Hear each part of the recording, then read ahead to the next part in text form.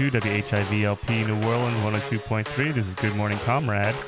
You can listen to us every Tuesday, WHIV 102.3 FM in New Orleans. And you can also check us out online, whiv.org/listen. You can get more information about our show at goodmorningcomrade.com. Today on the program, we have returning champion, Megan Romer. What is going on, Megan Romer? Oh, Lafayetteing again. Yeah, and we are going to talk a little bit about we touched on Josh Guillory quite a bit on our last episode, but he's up to some stuff. He's been busy. I'm back for a little more mayor bullying. Yeah, let's just bully Josh Guillory. So just for the people who might have missed our previous episode, can you just do the short version of who is Josh Guillory, and why is he bad? Yeah, so Josh Guillory is the really not very bright fail son of a swamp pop singer, who grew up. Yeah, his dad is Clint. Wait, what was his name? His name was Clint Guillory, but it was Clint West. Clint West was a swamp pop singer. I missed that part. Dad. Yeah, and that's Josh Guillory's dad, and Josh loves to talk about, my daddy was a blue-eyed soul singer. Oh my god! That makes it so much better. I know, it's so great. So he loves that particular phrasing, and also just loves to talk about how that's why he really has a connection to the arts and isn't trying to defund it. It just, so happens that that there's never enough money, never enough whatever. Right. So Josh is he is, they say stuffed suit. Josh is a stuffed Magellan fishing shirt. Who is the mayor of Lafayette, Louisiana. I actually don't think I thought that up, but it's really true. He epitomizes the Magellan American lifestyle. A very important demographic. Totally. He's totally one of those guys who, like, some seemingly attractive person who you went to college with marries, and you're like, what? Why? What is good about him? Yeah. So just kind of smarmy. He was a lawyer locally, always very open about his long-term plans to run for office. He's one of those, he's got the big Beto vibes, like, I was born to be in it. Oh, the one where you're not really human and you're actually like quite sociopathic, like the Mayor Pete thing. Right. Totally. He's totally like right-wing Mayor Pete. Like self-declared. So he's like Mayor Pete. Like, oh, right. he's the 2 steps further right. Right. Yeah. He's like he's the one that like doesn't try to be empathetic or whatever. Right. Try and fail miserably. Oh, but he's still CIA. Right. I actually think Josh Guillory might be like more fun at parties than Mayor Pete. Yeah, that's a good point. But that's not hard. Right. Anyway. So Josh, when we first met Josh, on a political level, he was running on the left of Clay Higgins for Clay Higgins' congressional seat in 2018. It was an incredibly bizarre campaign. The whole thing got really weird. Trump endorsed Clay Higgins, of course, because Clay Higgins is like A-grade bootlicker. But then Rudy Giuliani's girlfriend, he was like dating this woman who's from Lafayette, who also happened to be Josh Guillory's campaign manager. So Rudy endorsed Josh and came and did a fundraiser for him at the Oil Center, which is the name of our private rich people club. Well, one of them. But, New Orleans has a bunch of those, right? Like a bunch of, like the Pelican Club and the right? Ours is the oil center. Guess what the major industry is here? Anyway, so at least like there's no like funny business in terms of like trying to hide it. At least you know where you're at. right. Yeah, it's there's like what do you do? Right there on the box, friend. Yeah, there's no beating around the bush. Which I mean, so look, much. You don't have to like it, but you gotta respect it, right? That's true, and it is a winning strategy, as it turns out. The direct approach. Their little insular oil clubhouse has, made a lot of things happen for a certain segment of Lafayette, and absolutely decimated the rest. But so Josh did not win because his campaign sort of self-collapsed. There were some rumors of some shenanigans among staffers, it's really amazing to like lose to Clay Higgins in a Republican primary, but it does tell you a little bit about what's happening politically, what the timbre of the politics over in this part of the state have become. Yeah, just absolute hooting hog. Oh my God, it's so bad. Yosemite Sam would like lose a primary to some of these folks. Yeah, I mean, Clay Higgins has beat two relatively prominent or well-funded Republicans in primary campaigns. The first time he beat Scott Angel, who was relatively well-liked, except for he had got... Absolute dead-eyed psychopath. Yeah, he had not endorsed Vitter, which made people in the Republican Party mad, so they like punished him by not backing his campaign against Clay Higgins the first time. The second time, Josh Guillory lost to him. But then, okay, so now we're on to Josh Guillory. He lost that congressional campaign. Then there was some judgeship that opened up that he ran for and did not get it.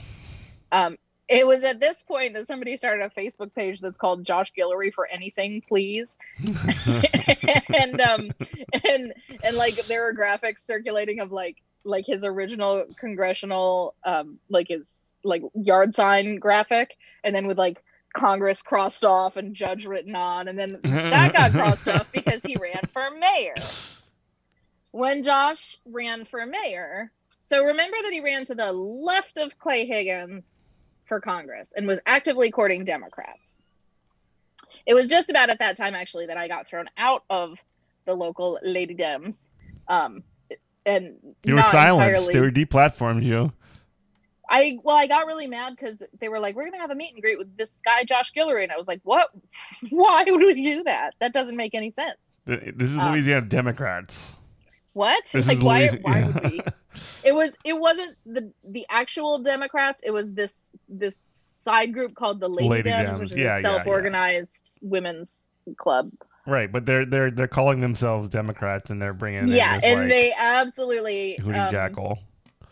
And like anybody who has any power who is female and a Democrat was involved at that point. So it was bizarre. That pause right there, and I know this is kind of a long wind up, but that does speak a lot to like the way that Louisiana Democrats kind of operate. And I don't want to talk like too much trash, but like there is this sort of like there's this sort of like I guess like there's a believed reality or perceived reality that like only like conservative Republicans could win, and the only way that Democrats in Louisiana can do anything to even contend is to like meet them on their terms and accept all of the conditions, the preconditions that your enemy, the Republicans, like puts out for you. And how has that worked out in Louisiana? But than to like drag everything like right wing. Right. So the Democrats end up pushing the least. I mean, we've all and it's going to continue to be true, likely, that we are all going to have to sometimes vote for the least right wing Republican. Right. That happens. That's going to happen if you're living in rural Louisiana, at least for the foreseeable future, because it is. Like, honestly, I'm not sure that there are enough qualified, like literally qualified, like actually, meets the age requirements and residency requirements to run somebody for public office in every single district. Right. Not at this point. We do not have to. This was in 2017. So it wasn't even wait. Yes, it was in 2017. So it wasn't even 2018 yet. We did not have to be settling for Republicans yet. And as it turned out, we got a very competent candidate. She just lost by a massive margin because people prefer Clay Higgins because they have terrible politics. Mm-hmm. Terrible, incoherent politics. Yeah. Well, yeah, that's kind of the point. Like, just obscure, like for somebody like Higgins, just obscure the politics as much as possible and run on style. Yeah, and it works. Mm-hmm. I mean, I would say, like, and I've said this before, and people look at me funny, but I really think it's true that Clay Higgins probably better represents his constituents than almost anybody in Congress, like in terms of overall representation. Mm-hmm. People love him. They love the sort of outsideriness of him because, you know, Southwest Louisiana has like the history of being the outsiders, like the kind of forgotten weirdo French speaker accordion playing bayou swamp people, right? That's us. So I've been told. It's like the image of like what it was way back when, you know, that's sort of like the romantic image of like that got dashed when they like stopped teaching French in school or stopped letting people speak French in public school or whatever.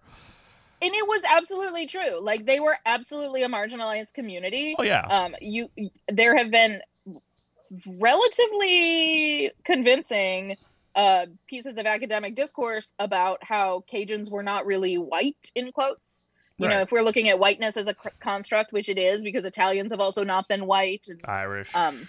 Yeah. Mm-hmm. So, and they definitely were Catholic, which made them, you know, certainly in the sort of anti-Catholic era,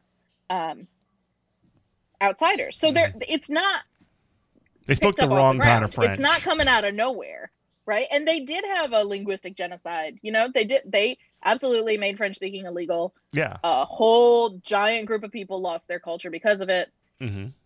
So it's not coming out of nowhere. So this like outsideriness is not coming out of nowhere.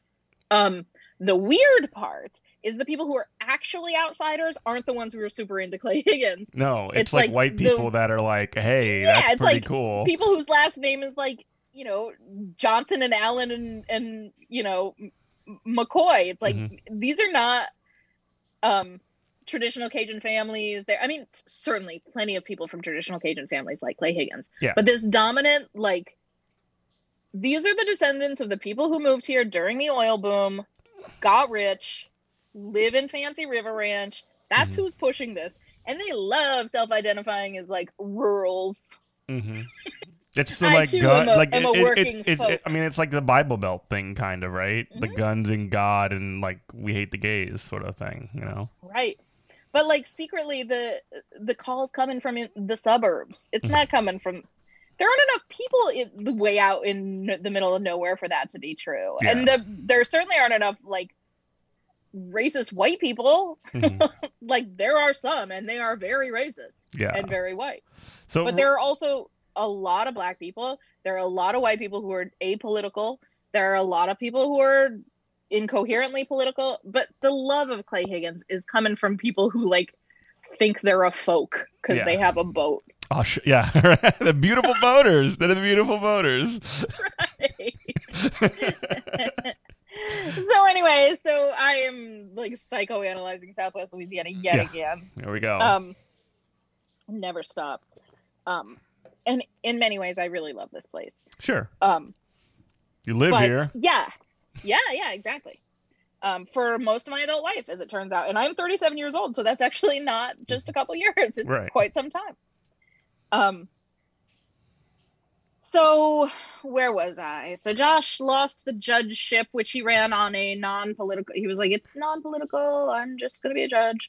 Yeah. And then along comes the mayoral race, and it got weird. So in Lafayette, you're called the mayor president, which is so stupid. I cannot even I cannot call somebody a mayor president.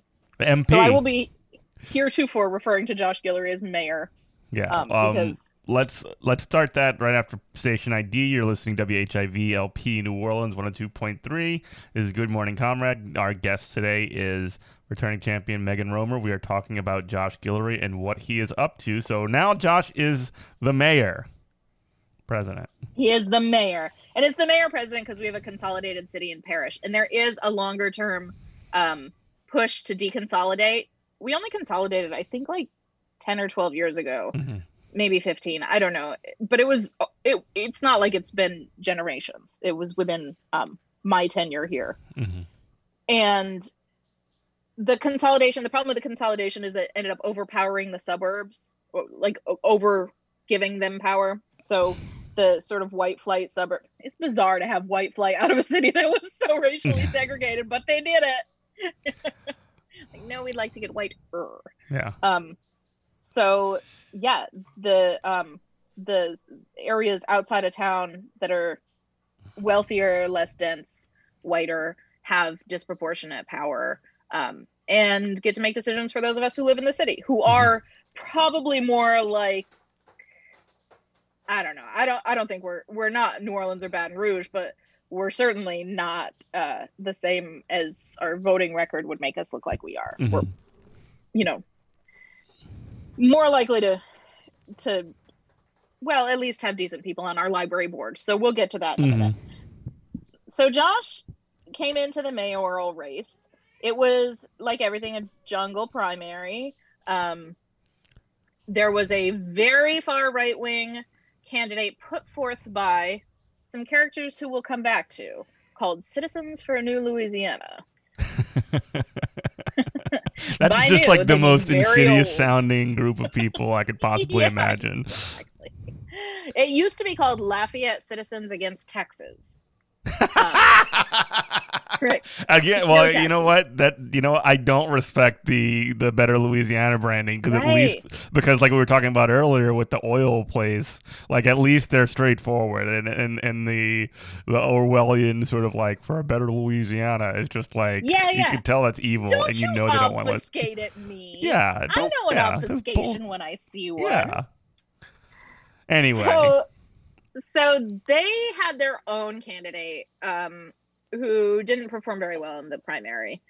Then there was another woman who was a fairly prominent realtor who like got all the real estate agents to put her signs in their lawn. And that's what won her. Like she just straight up organized the realtors.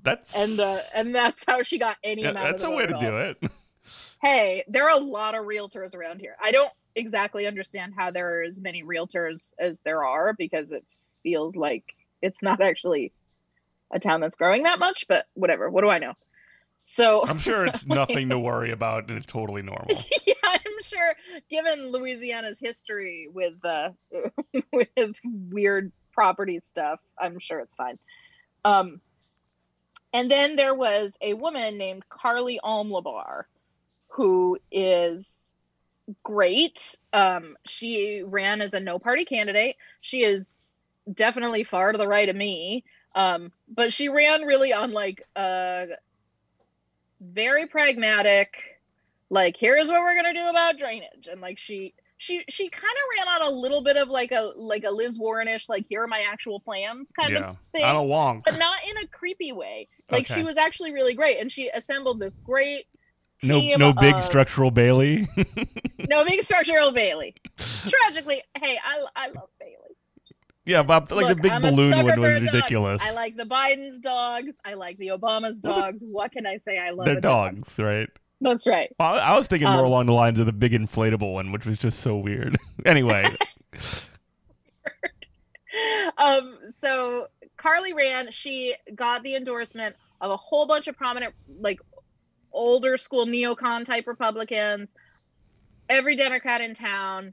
I think she underperformed among Black folks. And then there was, at the very last minute, this incredibly cynical thing happened that, well, I'm convinced that it was a cynical thing. And you can decide whether or not I'm right. But a candidate entered the race. The first candidate entered Buddy, I'm probably way more cynical than you are about these things. Yeah, I know. I'm like, I am very cynical. And I'm here to bully our mayor. And I'm all cheerful about it. I got to get meaner. So the cynicism. So this candidate named Carlos Harvin, who's a pastor in a black church, he's a black man, came in and ran as the Democrat. Mm-hmm. Now, ordinarily, I'd be like, awesome, I can vote for first of all, an actual Democrat, black man, awesome. Love our diverse candidates, love representing a part of the community that has been historically badly underrepresented in politics. Except, I actually think, and I am not the only person who thinks this, that he was asked to run by Citizens for a New Louisiana.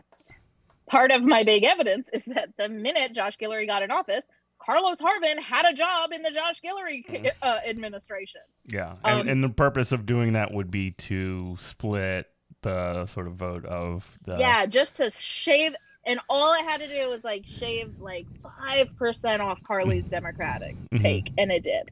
That was successful because there are always going to be just enough low information voters who are like, I'm a Democrat, I'm going to vote for Dems. I mean, I've been that guy before in my life, especially in like way down ballot races. I mean, mayor president might be like one of the higher ticket ones, but like for most people, there's so many ballot lines. It's very difficult to like keep track of all the people on there. So I mean, it's yeah, and people don't understand how ballot lines work, and that's something that took me a long time to figure out. Like you can't stop somebody from running as a Democrat. Like anybody can run as a Democrat if they're. Well, I don't even think you have to be a Democrat. You just have to say that you're running as a Democrat and pay the $300, and that's it. So that is the theory of what happened. Carlos Harvin still is working for Josh Guillory, and is like he's become. I almost feel bad for the guy because I am just much too soft. But like anytime anything comes up, like one of many activists will pop in and be like, I don't know, maybe we should ask Carlos Harvin. He's the heat sink. His position is actually director of minority affairs. That's so it's like I feel somewhat unqualified to speak on this, and I suspect if you ever have Jamal back on, he could tell you all about Carlos Harvin, and that is where I would get my deep Carlos Harvin cuts. Yeah, it rings in my ear. Like I can hear Adolph Reed's voice talking about him being like the Booker T. Washington of Lafayette right now. You know? Oh, it's so uncomfortable, and it really like puts. Yeah, it's. Anyway, so Carlos, as it turns out, not as far as I can tell, doing a great job of outreach to minority communities in Lafayette. There doesn't seem to be a lot of trust but he's providing tremendous cover. Anyway, let's move on. Tremendous cover, and that is a big thing that's happening. So that's what happened. So this incredibly qualified, like Leslie Knope-ish woman did not get the mayoral job. I think she would have been a really strong mayor, actually, and I think for the sort of auspices of that office, I think it's probably, I mean, she's more like, let's do public-private partnerships than I would like, and she's probably more corporatist in the, like, let's do things to attract more business than I would like. No bueno, yeah. I don't know that she would have done actively harmful things like what we are about to discuss. Oh. So let's get into it. I mean, those things are actively harmful. I don't know, whatever. Yeah, but I think you get what I'm saying. Yeah, we talked a little bit about this last time, but let's get into what Josh is up to most recently, which is something that should sound familiar to listeners in New Orleans. Wait, can I do the masks first? Okay, do the masks first, and then we'll go over statewide mask mandate. Josh Guillory refuses to enforce the statewide mask mandate and has like bullied the fire marshal, police chief, and wait, who's the third? Oh, the only organization enforcing mask mandates at all is ATF. Is it ATF? What's there's a state alcohol, name for tobacco, ATF. firearms. Different. Yeah, but there's like a state one. It's like Office of Alcohol and Tobacco or something. But those guys. Mm-hmm. So if it's a bar, sometimes you can get those guys. The fire marshal to say like you cannot have 600 people maskless in this bar right now. Yikes. And how are the numbers in Lafayette? Oh, they're great. We're doing great. Okay. We're doing fabulous. You can't keep up with Um, Jefferson Parish. I'll just give you that. I'll just throw that one out there. a mutual friend of ours on Twitter posted today that they had been contacted to and invited to a comedy show in Lafayette at the DoubleTree Hotel, and was like, Awesome. "What? That's great. Right now?" And I was like, "Oh, don't worry, pandemic's over here. We don't even have it." So that's convenient. Barely even noticed it. Well, let's just do a quick station ID and then we can move on to the present. You are listening to WHIV LP New Orleans 102.3. This is Good Morning Comrade. Megan Romer is joining us. We're talking about we're talking about Josh Guillory and his newest endeavor to destroy our library. Oh no! Why would he do this? Because paleo conservatives love to destroy libraries. Yeah. So what's going on? What is he doing to the library? Why is he doing it to the library? How is he doing it to the libraries? What's going on up there? So let's rewind a couple years again. We're going to go back to, I believe it was 2017 or 18.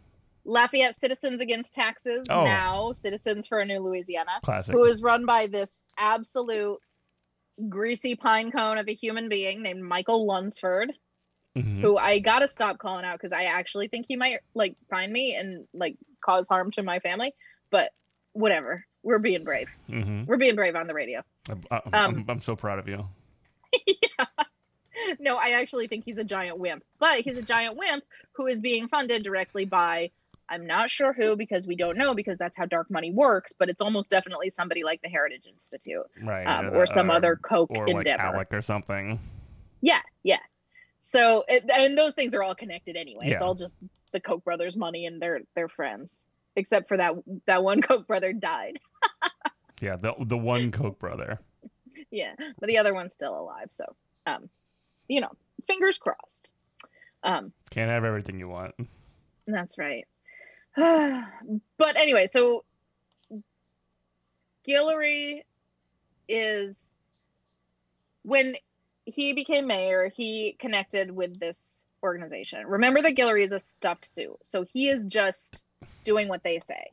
They have the money. They probably have various bits of knowledge about stuff he's been into over the years.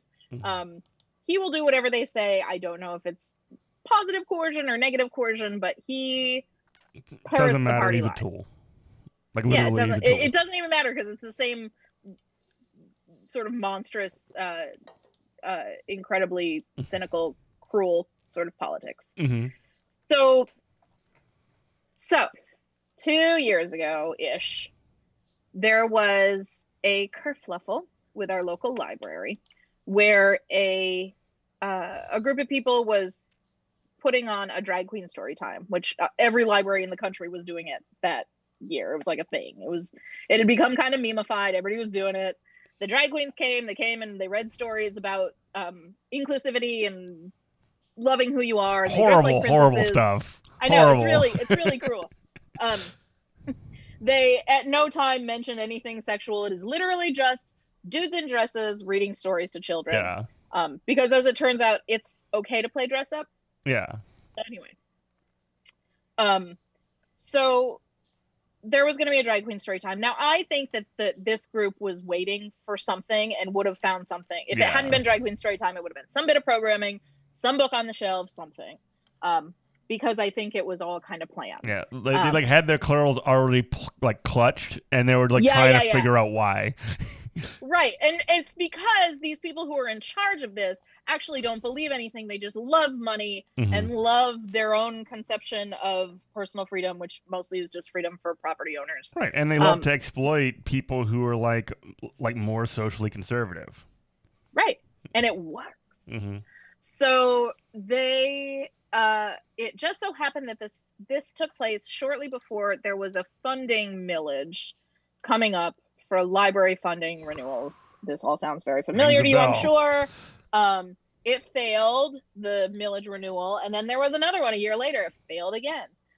They spent something like $80,000 on mailers to people to tell them how awful the taxes were and I mean, this is one of those taxes that's like 50 cents per household type taxes. This is not a crushing blow to Yeah. anyone's finances. Like $20 a year or something like that. Yeah. Like I'm definitely like many people of our political persuasion, suspicious of taxes that harm poor people. Right.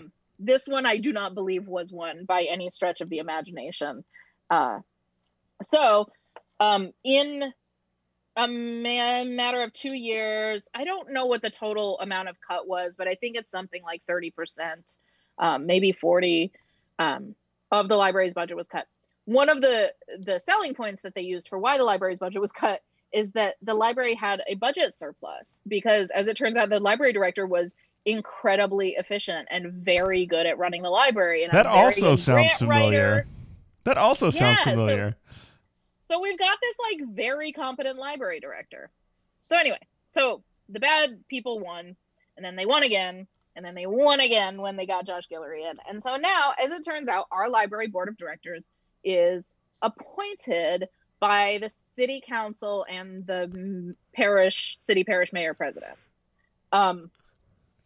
It is very clear that, I'm sorry, it's appointed by the parish council. I'm so confused by this because we just deconsolidated the city parish council into two.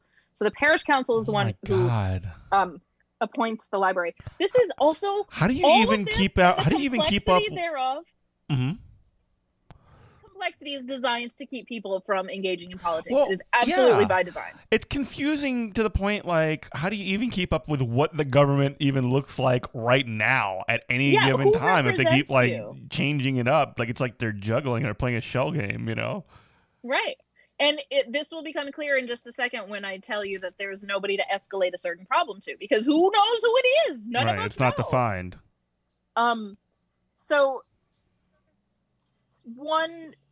the most conservative member of the parish council, the board is one of those positions where anybody can apply. You send in a resume, and then they have to pick from the resumes that are there.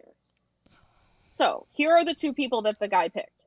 The one is a woman who none of us had heard of until she gained prominence as a newspaper front page cover girl holding a sign that said "Pray for our libraries" outside the drag queen Storytime protests. Mm-hmm. That's who she was.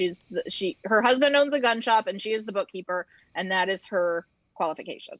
Mm-hmm. The second person is now 20 years old. He is a junior, possibly senior at UL, president of the UL College Republicans. His dad is the Youngsville police chief, who made headlines recently because he had COVID symptoms and went to work anyway. Oh, God. And had COVID, as it turns out. So they obviously transmitted COVID to several people. Of course. Like, how could you not? As it turns out, it's incredibly contagious. So this young man, and look, I feel very, like, I have to go easy on being too Karen-ish about this. Like, I don't want to be a credentialist, because I do not think that one having graduated college makes you in a better position to understand the value of libraries. I don't think being young makes you in a bad position. I actually think it's great. I spent some time looking at what other library boards do, and often they have a student representative on them, and I think that's great because students are more likely to use the library extensively. Right. This is not a student representation position, and he was selected over like 3 different PhDs, a couple lawyers, a retired librarian from another parish, a retired middle school principal, like the list of the 10 or 12. He must interview resumes. Really well. Yeah, he must be great. It's like, all right, either daddy got somebody a bunch of votes, mm-hmm. or somebody owes a favor, or they're just like, this kid will do whatever we tell him to do. Mm-hmm. Possibly a combination. At any rate, there is no reason this person is qualified over anybody else who applies. So anyway, he seems to be the one. And then the third terrible person is just a general, regular, terrible conservative who's like a relatively competent adult, and that's almost kind of the worst one because competence is actually kind of a problem, especially when it's competence for like destructive competence. That's right. very bad. Right. So last week, it came out that at the board meeting, all right, so what had happened was the library had accepted a grant from the Louisiana Endowment for the Humanities, which was intended to pay for some sort of programming that I don't remember what exactly. I think it was just some sort of historical programming or something. So the plans were to have a talk from a UL professor who is a specialist in Black history, have a talk about Black voting rights in the USA.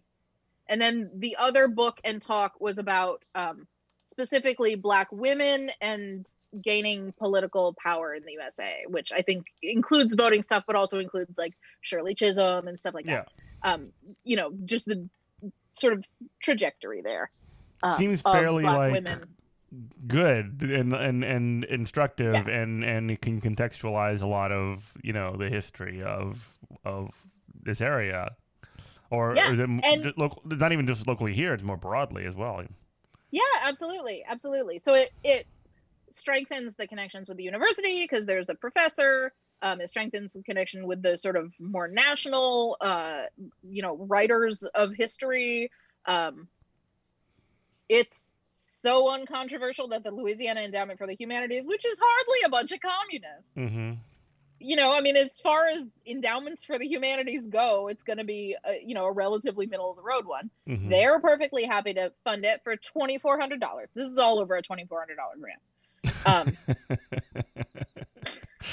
So the board decides you cannot have that programming unless you present both sides. What other side? Of Black voting rights? Yeah, I know. I'm like the people that are like the Jim Crow perspective. Is that what's being George Shrift here? Who brings that? Huh? like what? Do we just have to call up the Knights of the White Camellia and see if they can send us a guy? Who is it?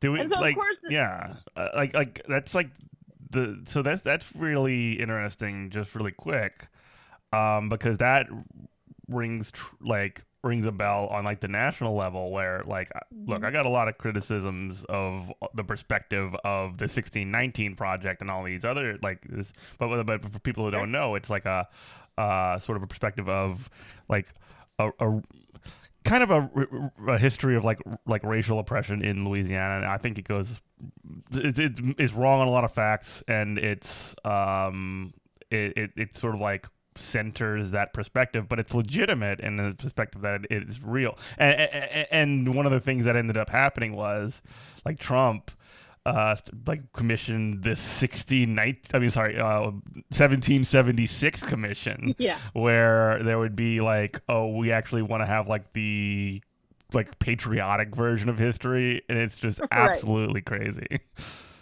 And I think you and I are both, history buffs and agree that history is a dialogue as opposed to a list of facts. Right. And I think that there is absolutely place for discussion, but also there are some lists of facts. Correct. So things happen and you cannot refute it. There are artifacts that are fairly uncontroversial in terms of what the interpretation is, and if you don't think that there was a history of racism in voting specifically, or in in the reaction to Reconstruction, literal violence, that goes up all the way till today, then you're just not paying attention, or you're wrong. Right, you're just wrong. And so another part of it was that they didn't want any of the speakers to speak alone, so it was very important to them that both sides be represented at the event. You couldn't just say why don't you get an oil drilling historian or something and come do an yay oil talk. Oh my gosh. Which I have to tell you, I would not object to. There are plenty of centrist historians, plenty of even somewhat conservative historians working in our region that have written books, and I suspect have given talks, and I am pretty sure I didn't care, because that's what they do. They're historian. I think it's fine for a library to host a professor at a public university down the street giving a talk on a book they wrote. That's fine. I can disagree with things because I am, as it turns out, an adult. I suspect I would disagree with with some of the content of these things because I am, as it turns out, a communist. Right. And I often have disagreements on things that would be, potentially controversial. So, right. But that's fine. The idea of turning down a grant from the Louisiana Endowment for Humanities for $2,400 because you could not find somebody to speak on the other side of voting rights does not speak well to Josh Guillory's and company's appointments. So the library director resigned. This extremely competent library director who had kept. Okay, another thing is that I have a bunch of library cards. Like, if a place will give you a library card, and when you don't live there, which lots of libraries do, I have been known to get a couple of them. Yeah. Because I like having access to ebooks and I like not waiting for things. And audiobooks and ebooks, like, that's one of the things that I've, especially now that I'm like not working and I'm like pretty hurting financially for that. One easy way to get books is the library. Absolutely. And it's also COVID friendly. Like I get audiobooks. I just do it. I just push buttons on my phone and then I have the audiobook. It's super easy. And then I have something to listen to while I sew. Yeah. Anyway. So masks, because the government has neglected to provide us with PPE to this day. So the library director resigned, which is awful. I feel terrible for the employees because they're taking the whole brunt of this. Mm-hmm. They're being blamed, for whatever programming choices. It's like they didn't. This is all coming from this board of directors, which is a weirdly. Mm-hmm. It's weird for a board of directors to be appointed by a city council or a parish or county council. That's not the way it's done most places anyway. Mm-hmm. So I have spent a bunch of time researching, like, how do libraries actually work elsewhere? Mm-hmm. And this is not the most common. It's a way that, like, we're lucky it didn't become aggressively political before. Also, the amount of control they have, like, it doesn't make sense for them to be having the granular level of control over $2,400 grants. Like, that's the director's job. You don't get to, like, say to the director, like, that's. And they're controlling programming too. Like, right, which is not what they do. You hire a director, and your director does your programming. Right. If you're going to do all that stuff, then why have a director? Which is why I assume the director resigned. Anyway, so she resigned. Then what happened? Then today there was this big long post on Facebook from the library Facebook page where one of the competent of the three terribles posted that, like, well, yeah, it was her fault. She shouldn't get the other side. And by the way, it's not about both sides. That's not what we meant. We didn't mean about both sides voting. We just meant about both sides of the thing that was going to be talked about, which was different than voting, even though it was about voting. And they also pulled down the minutes from their meeting from their library website. That seems like a violation of open meetings laws. But... Right. So this is the one where it's like, okay, who do we tell? Yeah. Out, like, there's, like, who are we going to escalate it to? So there's a crew trying to figure out, like, literally, like, there's a board of ethics. Do we tell them? I'm frankly surprised that the university has not spoken out on behalf of the professor, who is, okay. I actually posted on Twitter something about, like, why isn't the university mad?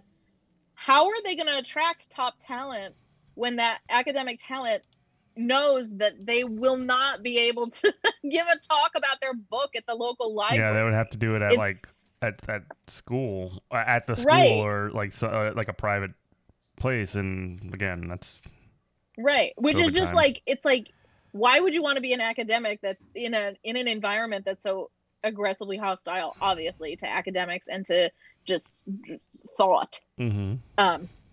So somebody posted a person who was a professor at Southern University and who's now in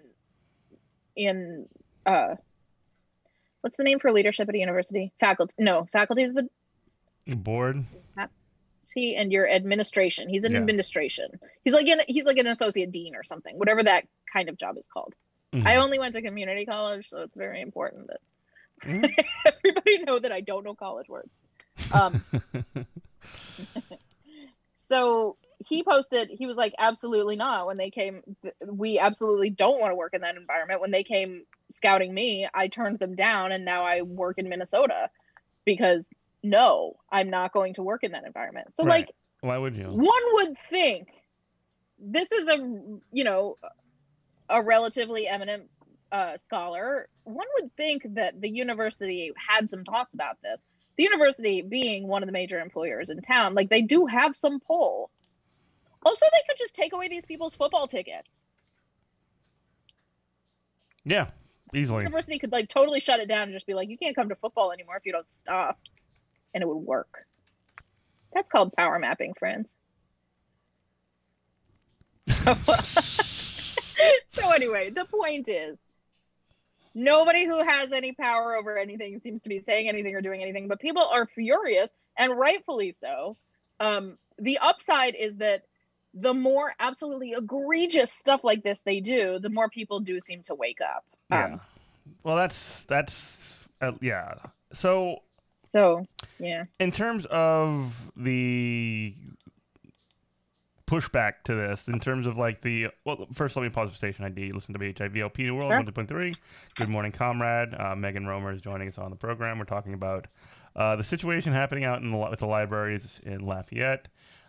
In terms of community response and what's going on in terms of how this gets addressed and what kind of organizing goes into that. What has been going on down there? Who's responding? Who's upset by this? Who's working to take back control on your libraries in a lot of ways?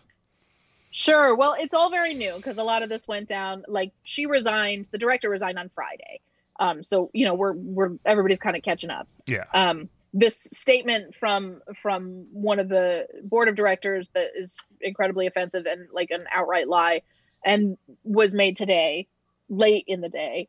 So everything's kind of catching up, but definitely there are at least two. Let me try to remember which two. I don't want to. It's not the NAACP. Let me But two Black groups are going to be protesting. They've already put out that they're going to be protesting. Cool. I suspect there will be a lot more. I can't say for sure that DSA will be protesting. There's a lot of moving parts here, so sorry for putting you on the spot like that. But yeah, no, it's fine. It's okay. No, yes, Stand Black is one. That's the one I think that Jamal is the founder of, and then the Louisiana NAACP, local but also statewide, will be protesting.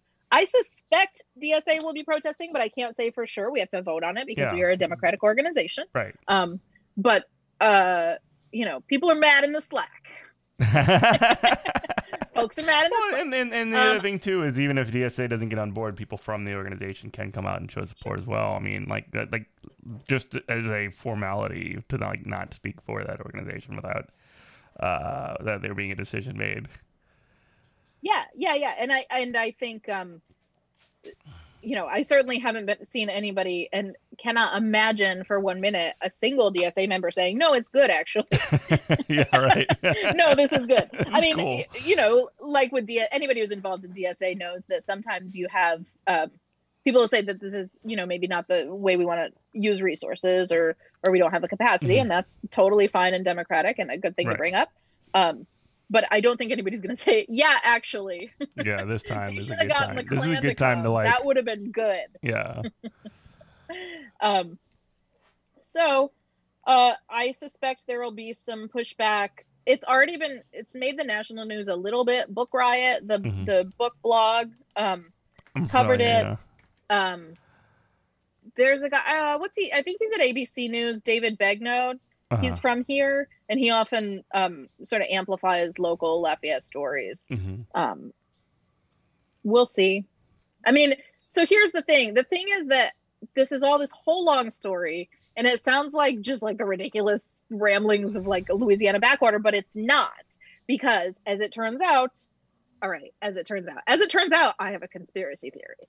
Okay. But I think it's a very valid conspiracy theory, which is that this group, Citizens for a New Louisiana, is being directly funded by, I mean, we know they're being funded by dark money, but my theory is that Lafayette has sort of become a little bit of a testing ground for some of these theories that then you see being made into sort of policy in a box things on like the ALEC website. Like, you know what the conservatives are up to because you just go to the ALEC website and they have pre-written legislation that, you know, that you then see in states like ours. But yeah, I think they're like, you know how there's this whole thing where Columbus, Ohio, for whatever reason, something about the location and population size, they use them to test all the weird new fast food sandwiches. Yeah.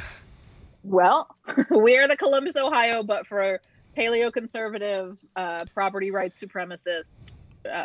And also, like, public schools during charter schools. Yeah. I mean, I think South Louisiana in general, like, New Orleans went full charter. I think you're going to start seeing some weird stuff out of Lake Charles, which still does not have adequate, like, FEMA trailers. People are still living in tents in their front yards of what used to be their house in Lake Charles. Bizarre. So we're like 6 months later too. Yeah. Almost. Yeah. So we're living through the shock doctrine, folks. And it's exhausting. And there are moments of hilarity, like when you realize that you were bullying a child because somebody put the child on the library board. Yeah, it's very insidious to put. Yeah, it's very insidious to put a 9-year-old in the position where they could destroy the library. I should have known because there's nobody over the age of 25 named Landon. Like Landon Donovan, maybe, but like that's the only one. Yeah, that's true. But yeah, I was like fighting with this person named Landon, and then I was like, oh my gosh. Oh, you're a kid. Terrible. Landon's big brother came on my Facebook page to defend Landon. That's how mature Landon is. Oh my gosh. I know. His big brother and his big brother. He's gonna beat you up? Is he gonna beat you up? And they were like, Landon is one of the most mature people I know. And it's like, you're 20. You can't just say that. Yeah. Oh, incredible. I mean, okay. That's incredible. I love it. Which is terrible of me. I shouldn't be laughing because I've organized alongside people who are 20 and they're amazing and wonderful, but they also like worked really hard to, you know, get where they were, and they didn't just have a dad in politics who got them a job. I think it's fair to say that most young people are also extremely impressionable, and that they are, you know, I taught kids for a long time, not that old, but like one of the things is that they do have like very flexible perspectives, and they're able to be pushed in like further than people that have, you know, that are more established, that are older, that know more about, you know, various situations. They know the ropes, and sure. that's another thing. Like you can push a kid around just based off of the fact that they're trying to figure out what's going on and they're going along to get along. Mm-hmm. Yeah, I mean, I find it easy enough to, you know, bully grown men who are the mayor of Lafayette. That'd be really easy to bully 20-year-olds into doing what you want. I mean, equal opportunity. The running joke of me bullying the mayor is like, hilarious. You are listening on the radio and can't see me, but I'm this like frumpy, kind of chubby, short, little cheerful mom with a minivan, and you know, like I'm far more likely to show up at your door with cookies than to actually bully you. Yeah, so that's the bully joke. It's very funny. It's very funny to me. It's great. Yeah, people who know me tend to think it's funny. But yeah, it's we're in a really weird spot, and you know, Lafayette is. People I know who've been in and around Lafayette for a long time are like, I don't like, yeah, it's always been way too conservative. And yeah, it's always been, you know, I'm always hesitant to sort of affirm the sort of statements of like, yeah, it's never been this bad, because often for a lot of people in the community, it was always exactly this bad. But I'm actually hearing it from those people too. Like I'm hearing it from prominent older civil rights leaders who are like, it has never been this bad. Wow. and it's wild. Mm-hmm. It's there is something very sort of dark and insidious and hidden and obfuscated and sneaky about it that is different. Mm-hmm.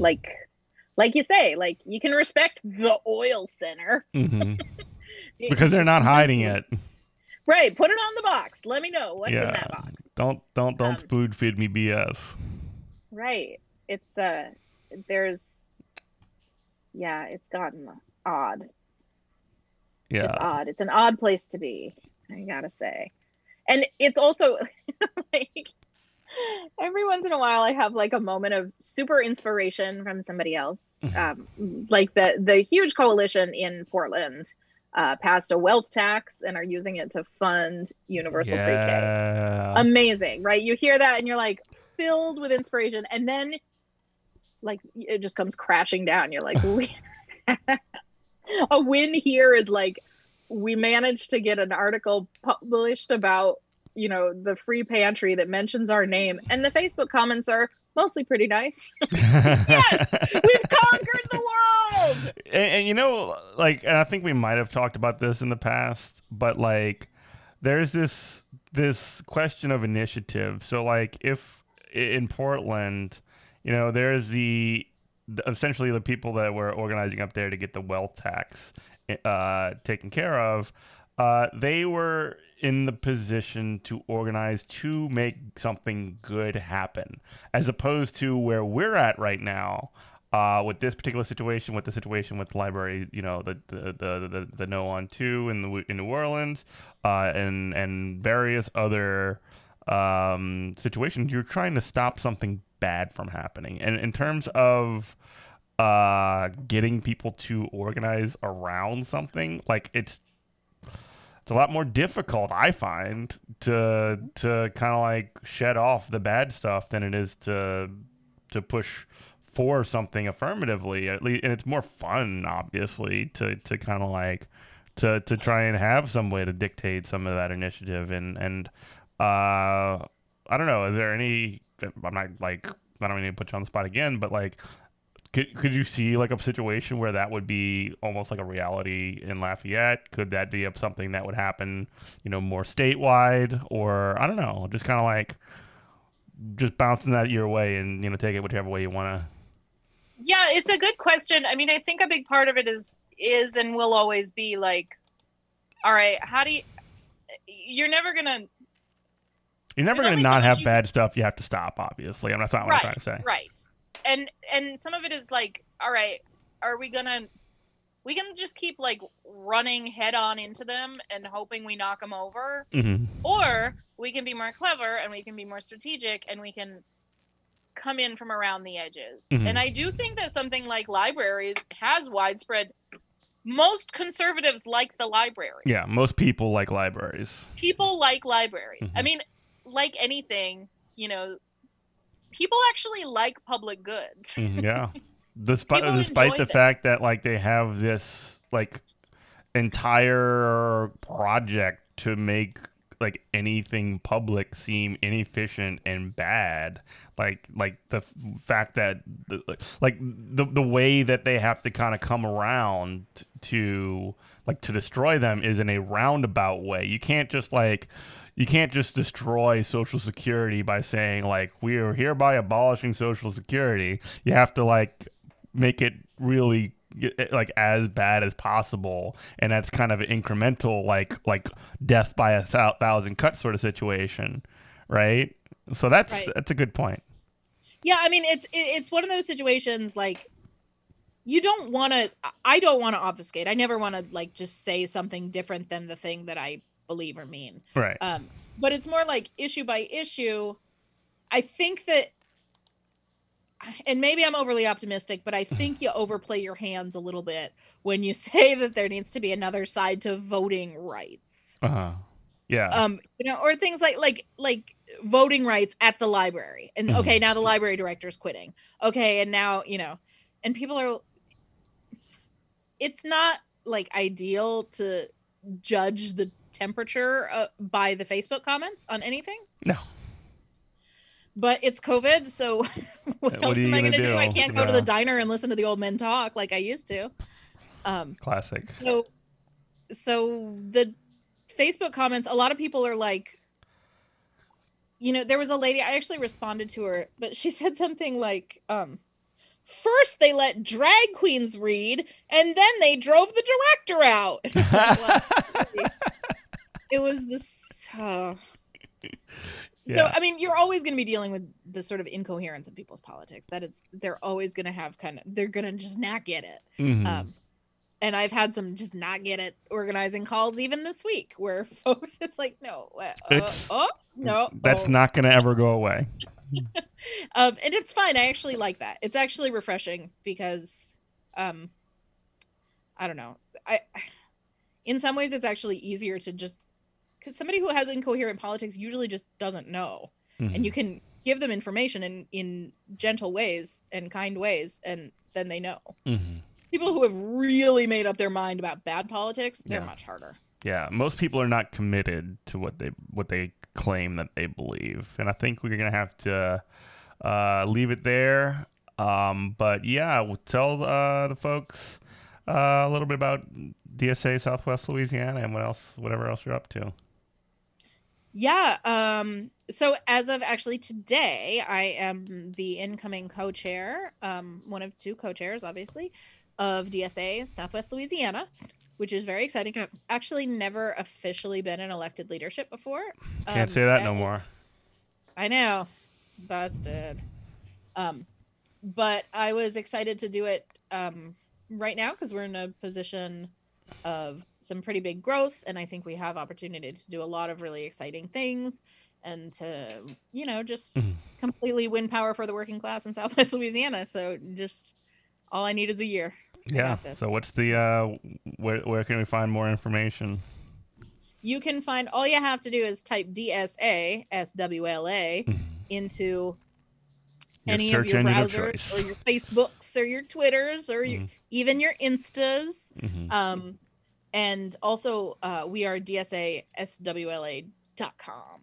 All right, great. Well, thanks so much, Megan Romer. Glad to have you back. Bye, everybody. You're listening to WHIV LP New Orleans. Good morning, Colorado.